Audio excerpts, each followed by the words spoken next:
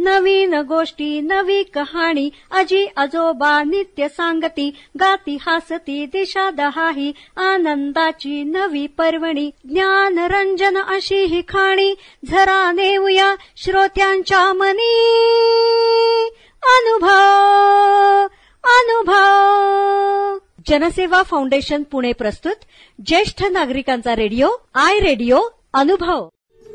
राष्ट्रीय समाज रक्षा संस्थान, सामाजिक न्याय व सबलीकरण मंत्रालय भारत सरकार, मीडिया फॉर कम्युनिटी फाउंडेशन आणि जनसेवा फाउंडेशन पुणे प्रस्तुत ज्येष्ठ नागरिकांसाठीचा आय रेडिओ अनुभव. ज्येष्ठ नागरिकांच्या समस्या, प्रश्न आणि मार्गदर्शन यासाठी टोल फ्री हेल्पलाईन क्रमांक 14567 म्हणजेच एल्डर लाईन 14567 या क्रमांकावर सकाळी 8 ते रात्री 8 या वेळेमध्ये संपर्क साधावा. आपण ऐकत आहात जनसेवा फाउंडेशन पुणे प्रस्तुत आय रेडिओ अर्थात ज्येष्ठ नागरिकांचा रेडिओ अनुभव. I radio. सिनियर सिटीझन कसे वागतात आणि आपण त्यांच्याशी कशा पद्धतीनं वागायला हवं यावर विस्तारित मार्गदर्शन कर्नल कुमार फुले सर करणार आहेत. ऐकूयात तर त्यांच्याकडूनच. 2-3 गोष्टी मला सांगायच्या वाटतात की हे जे आम्ही कर्नल्स क्यूब ही जी धर्मदाय संस्था पुण्यामध्ये चालवतोय, ही एकुलती एक संस्था अशी आहे की जी केअर गिव्हर्सचं ट्रेनिंग देते विनामूल्य. आणि याकरता आजपर्यंत आम्ही जे कार्य केलं ते आम्ही वृद्धाश्रमांमध्ये जाऊन सुद्धा ट्रेनिंग दिलेलं आहे. मला विनोद शहाच्या थ्रू आणि सरकारपर्यंत काही गोष्टी पोहोचवायच्या आहेत. त्यामध्ये सगळ्यात पहिला प्रकार हा आहे की आपल्याकडे जेवढे नर्सिंग ब्युरोज आहेत त्या नर्सिंग ब्युरोजला कुठलाही ट्रेन स्टाफ नसतो. आमची जी नर्सिंग ब्युरोज बद्दल इंटरॅक्शन झालेली आहे त्यामध्ये 2 ते 3 दिवस त्यांना काय ते एखादी नर्स असेल जुनी रिटायर झालेली ती ट्रेनिंग देते आणि ते लोक कामावर जातात. There is no police verification done for these people. तर पोलीस व्हेरिफिकेशन हे अत्यंत महत्वाचं आहे कारण त्या दृष्टिकोनातूनच आपल्याला काही लोकांकडे जे अपघात घडतायत तर पहिली गोष्ट म्हणजे आपण ह्या केअर गिव्हर्सला सन्मानाने जगायला शिकवलं पाहिजे आणि त्यांना केअर गिव्हर ही जी इंटरनॅशनल टर्मिनॉलॉजी आहे त्याचाच वापर केला पाहिजे. त्यानंतर आज आपल्याला सगळे सिनियर सिटीजन्सचे प्रॉब्लेम्स हे माहीत आहेत.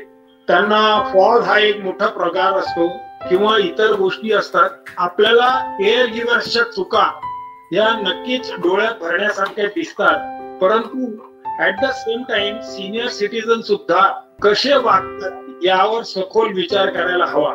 तेव्हा या गोष्टीला मध्यनजर ठेवून आम्ही युट्यूबवर एक चॅनल सुद्धा सुरू केलेलं आहे कर्नल्स क्यूब साध संगत म्हणून. आणि त्याच्यात जवळपास 25-30 एपिसोड ऑलरेडी आहे जे तुम्ही सिनियर सिटीजन म्हणून का होईना बघावे. केअर गिव्हरच्या ट्रेनिंग बद्दल बोलताना आम्हाला आनंद होतो सांगायला की हे जे ट्रेनिंगचं सिलेबस आहे हे सिलेबस पूर्णतः टाटा इन्स्टिट्यूट ऑफ सोशल सायन्सेसच्या सिलेबसवर आधारित आहे. पीएमसी पुणे म्युनिसिपल कॉर्पोरेशनच्या आरोग्य विभागाची याला मान्यता आहे आणि जिल्हा परिषदेने सुद्धा आम्हाला ट्रेनिंग सेंटर म्हणून रिकॉग्नाइज केलेलं आहे. आपले जे जिल्हा परिषदचे सीईओ आहे आयुष प्रसाद त्यांनी आम्हाला सेंटर म्हणून देखील नियुक्त केलेलं आहे. आम्ही कुठल्याही प्रकारची फी घेत नाही. आम्ही 1000 रुपये फक्त डिपॉझिट घेतो आणि ते पण ट्रेनिंग झाल्यानंतर सन्मानाने त्यांना सर्टिफिकेट बरोबर ते पैसे त्यांना परत करतो. मी स्वतः जेरंटॉलॉजी क्वालिफाईड आहे. मी युनायटेड नेशन तर्फे जेरंटॉलॉजीचा कोर्स केलेला आहे आणि मला असं अर्जवून म्हणावंसं वाटतं की पुण्यामध्ये सेंटर फॉर जेरंटॉलॉजी सुरू करायला पाहिजे. मी निवारा बरोबर हे काम करत होतो आणि आमचे युनायटेड नेशनच्या ज्या रिप्रेझेंटेटिव्ह होत्या मिसेस रोझेट त्या पुण्याला आल्या असताना त्यांना मी निवाऱ्याला या गोष्टी करता नेलं होतं. आम्ही यात प्रयत्नशील आहोत तर हे सेंटर फॉर जेरंटॉलॉजी सुरू लवकरात लवकर सुरू व्हायला पाहिजे. पोलीस व्हेरिफिकेशनच्या बाबतीत म्हणायचं तर पुण्यामध्ये आम्ही मानव्य, सहेली आणि इतर अनेक संस्थांच्या मुला मुलींना आणि स्त्रियांना ट्रेनिंग दिलेलं आहे. या ट्रेनिंग देण्याआधी आम्ही जेव्हा पोलीस व्हेरिफिकेशन करतो त्यावेळेला एक मोठी अडचण आम्हाला येते, ती म्हणजे या लोकांचं राहण्याचा पत्ता, आईच वडिलांचं नाव इत्यादी इत्यादी ज्या गोष्टी खरं म्हणजे सिक्रेट ठेवायला पाहिजे. आणि याकरता आम्ही पुणे कमिशनरला भेटलो होतो आणि त्याप्रमाणे त्यावर थोडीशी कारवाई झालेली आहे. परंतु या लोकांना जर मेन स्ट्रीम मध्ये आणायचं आहे, याही लोकांना जर एक सुचारूरित्या आपलं जीवन जगायचं असेल तर आपल्याला त्यांच्याकरता हे पोलीस व्हेरिफिकेशनची एक अत्यंत सुलभ प्रोसिजर करायला हरकत नाही. आमच्या या ट्रेनिंगच्या पिरियड मध्ये आम्ही त्यांना 2 ते 3 वृद्धाश्रमात घेऊन जातो.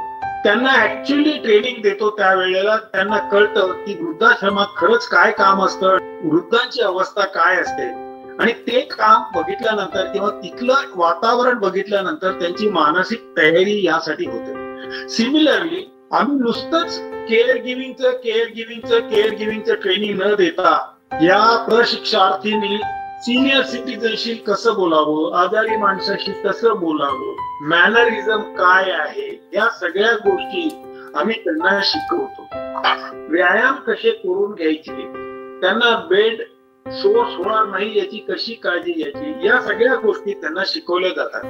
आमच्याकडे पॅनल ऑफ डॉक्टर्स आहे आणि हे डॉक्टर्स येऊन त्यांना वेगवेगळ्या विषयांवर वेगवेगळ्या दिवशी लेक्चर्स देतात त्यांच्या लेवलला जाऊन, जेणेकरून त्यांना मेडिकल टर्मिनॉलॉजीची ओळख होईल.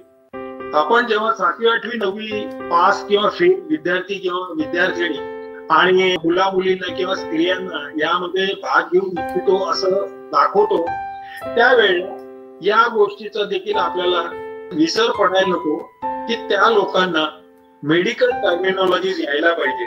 त्याच बरोबरीने यांना संजीवन हॉस्पिटलमध्ये सुद्धा आम्ही त्यांना ट्रेनिंग देत असतो, प्रॅक्टिकल ट्रेनिंग. आज आमच्याकडे पीएमसीच्या थ्रू एक साधारणतः 1500 स्क्वेअर फुटाचा सुसज्ज हॉल आहे आणि जिथे आमचं खरोखरीच एक ट्रेनिंग रूम आहे, जिथे आम्ही त्या मुला मुलींना ट्रेनिंग देत असतो.